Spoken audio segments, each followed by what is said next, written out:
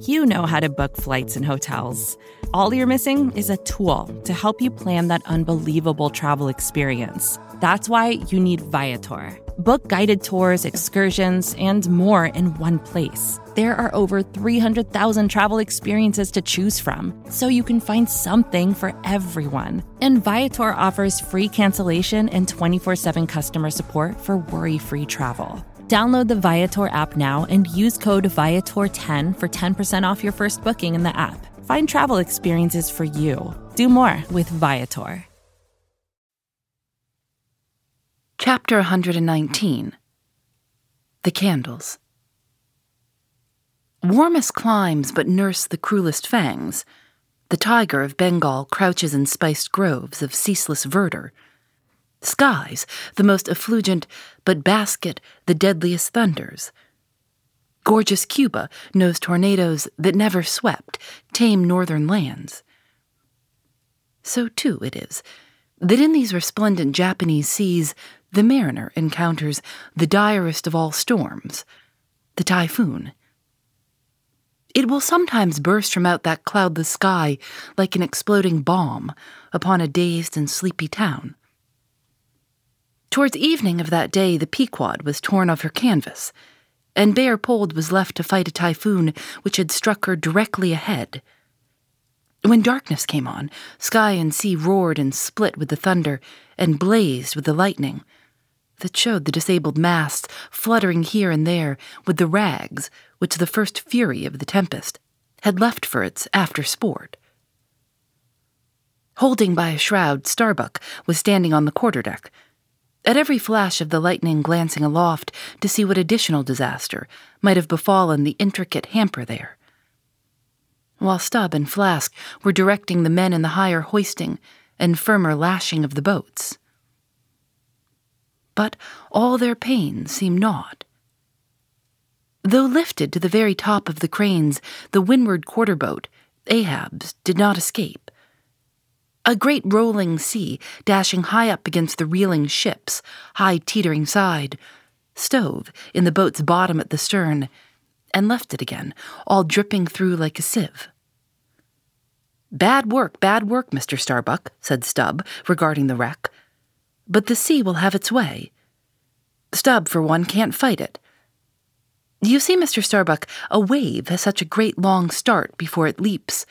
All round the world it runs, and then comes the spring. But as for me, all the start I have to meet it is just across the deck here. But never mind, it's all in fun, so the old song says." Sings, "Oh, jolly is the gale, and a joker is the whale, a-flourishing his tail. Such a funny, sporty, gamey, jesty, jokey, hokey-pokey lad is the ocean, oh. The scud all a-flying that his flip only foamin' when he starts in the spicin'. Such a funny, sporty, gamey, jesty, jokey, hokey-pokey lad is the ocean, oh. Thunder splits the ships, but he only smacks his lips, a-tastin' of this flip. Such a funny, sporty, gamey, jesty, jokey, hokey-pokey lad is the ocean, oh." "Avast, Stubb," cried Starbuck, "let the typhoon sing, and strike his harp here in our rigging. But if thou art a brave man, thou wilt hold thy peace." "But I am not a brave man. Never said I was a brave man. I am a coward, and I sing to keep up my spirits. And I tell you what it is, Mr. Starbuck, there's no way to stop my singing in this world but to cut my throat. And when that's done, 10-1, I sing ye the doxology for a wind-up. Madman, look through my eyes, if thou hast none of thine own." "What? How can you see better of a dark night than anybody else? Never mind how foolish." "Here," cried Starbuck, seizing Stubb by the shoulder and pointing his hand towards the weather bow. "Markest thou not that the gale comes from the eastward? The very course Ahab is to run for Moby Dick. The very course he swung to this day noon. Now mark his boat there. Where is that stove? In the stern sheets, man, where he is wont to stand. His standpoint is stove, man. Now jump overboard and sing away if thou must."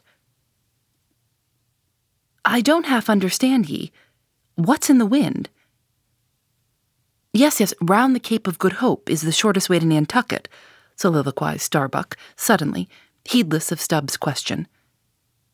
The gale that now hammers at us to stave us, we can turn it into a fair wind that will drive us towards home. Yonder to windward, all is blackness of doom. But to leeward, homeward, I see it lightens up there, but not with the lightning. At that moment, in one of the intervals of profound darkness following the flashes, a voice was heard at his side, and almost at the same instant a volley of thunder peals rolled overhead. "Who's there?" "Old Thunder," said Ahab, groping his way along the bulwarks to his pivot hole, but suddenly finding his path made plain to him by elbowed lances of fire. Now, as the lightning rod to a spire on shore is intended to carry off the perilous fluid into the soil, so the kindred rod, which at sea some ships carry to each mast, is intended to conduct it into the water. But as this conductor must descend to considerable depth, that its end may avoid all contact with the hull, and as, moreover, if kept constantly towing there, it would be liable to many mishaps, besides interfering not a little with some of the rigging, and more or less impeding the vessel's way in the water. Because of all this, the lower parts of a ship's lightning rods are not always overboard, but are generally made in long, slender links, so as to be the more readily hauled up into the chains outside, or thrown down into the sea, as occasion may require.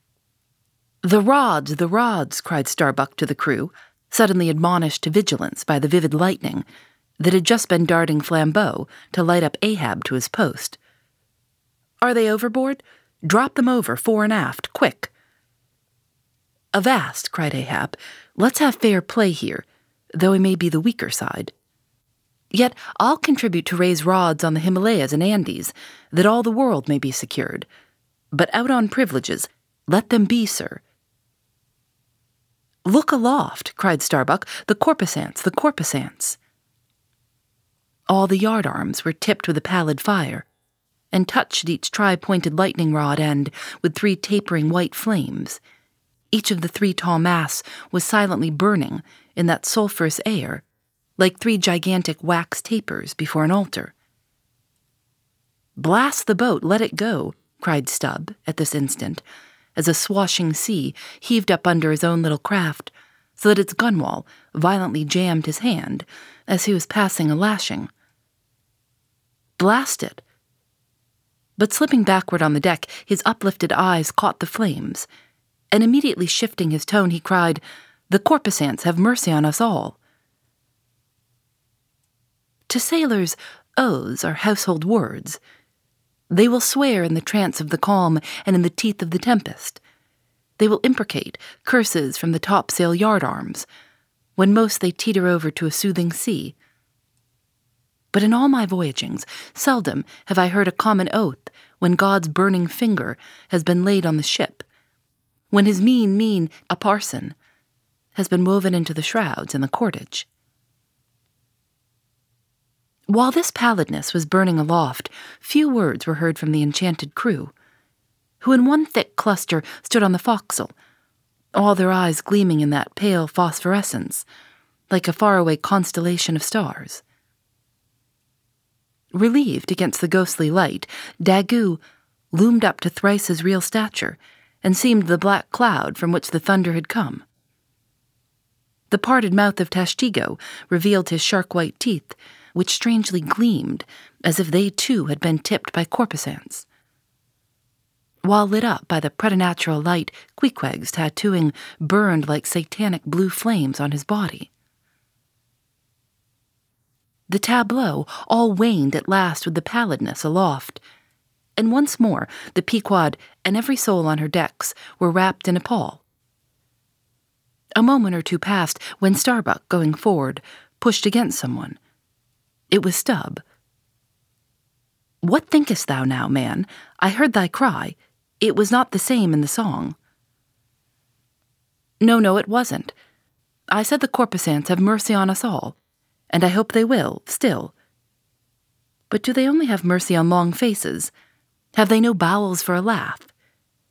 And look ye, Mr. Starbuck, but it's too dark to look. Hear me, then. I take that masthead flame we saw for a sign of good luck. For those masts are rooted in a hold that is going to be chock-a-block with sperm oil, do you see? And so all that sperm will work up into the masts, like sap in a tree. Yes, our 3 masts will yet be as 3 spermaceti candles. That's the good promise we saw. At that moment Starbuck caught sight of Stubbs' face, slowly beginning to glimmer into sight.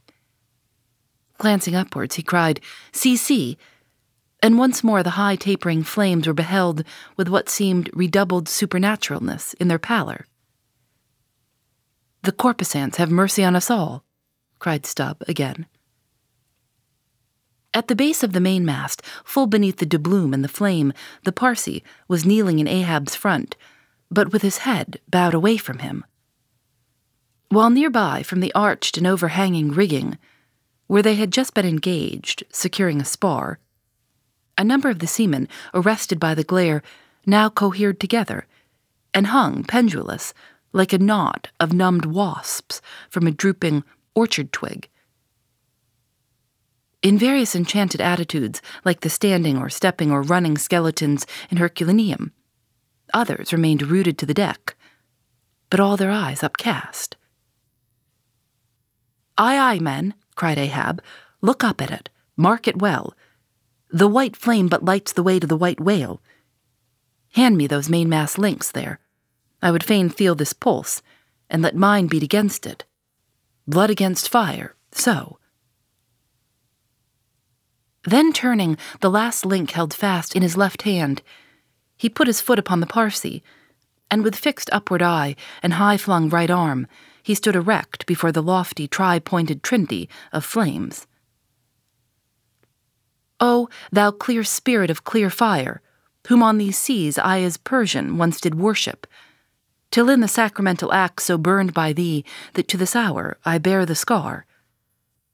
I now know thee, thou clear spirit, and I now know that thy right worship is defiance. To neither love nor reverence wilt thou be kind, and even for hate thou canst but kill, and all are killed. No fearless fool now fronts thee. I own thy speechless, placeless power, but to the last gasp of my earthquake life will dispute its unconditional, unintegral mastery in me. In the midst of the personified impersonal, a personality stands there, though but a point at best. Whensoever I came, wheresoever I go, yet while I earthly live, the queenly personality lives in me and feels her royal rights. But war is pain, and hate is woe. Come in thy lowest form of love, and I will kneel and kiss thee. But at thy highest, come as mere supernal power, and though thou launchest navies of full-freighted worlds, there's that in here that still remains indifferent.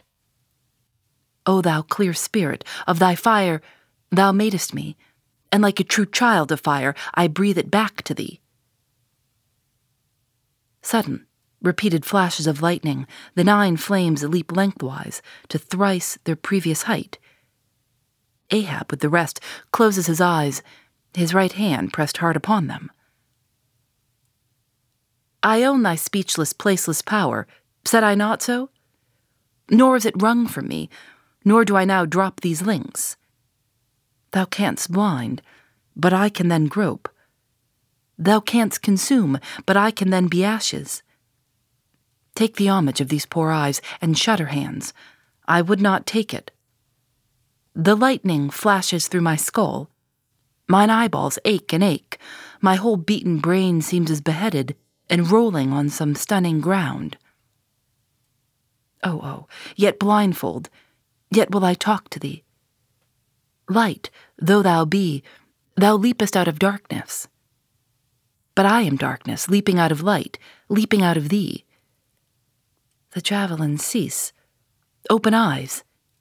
See or not. There burn the flames. O thou magnanimous! Now do I glory in my genealogy.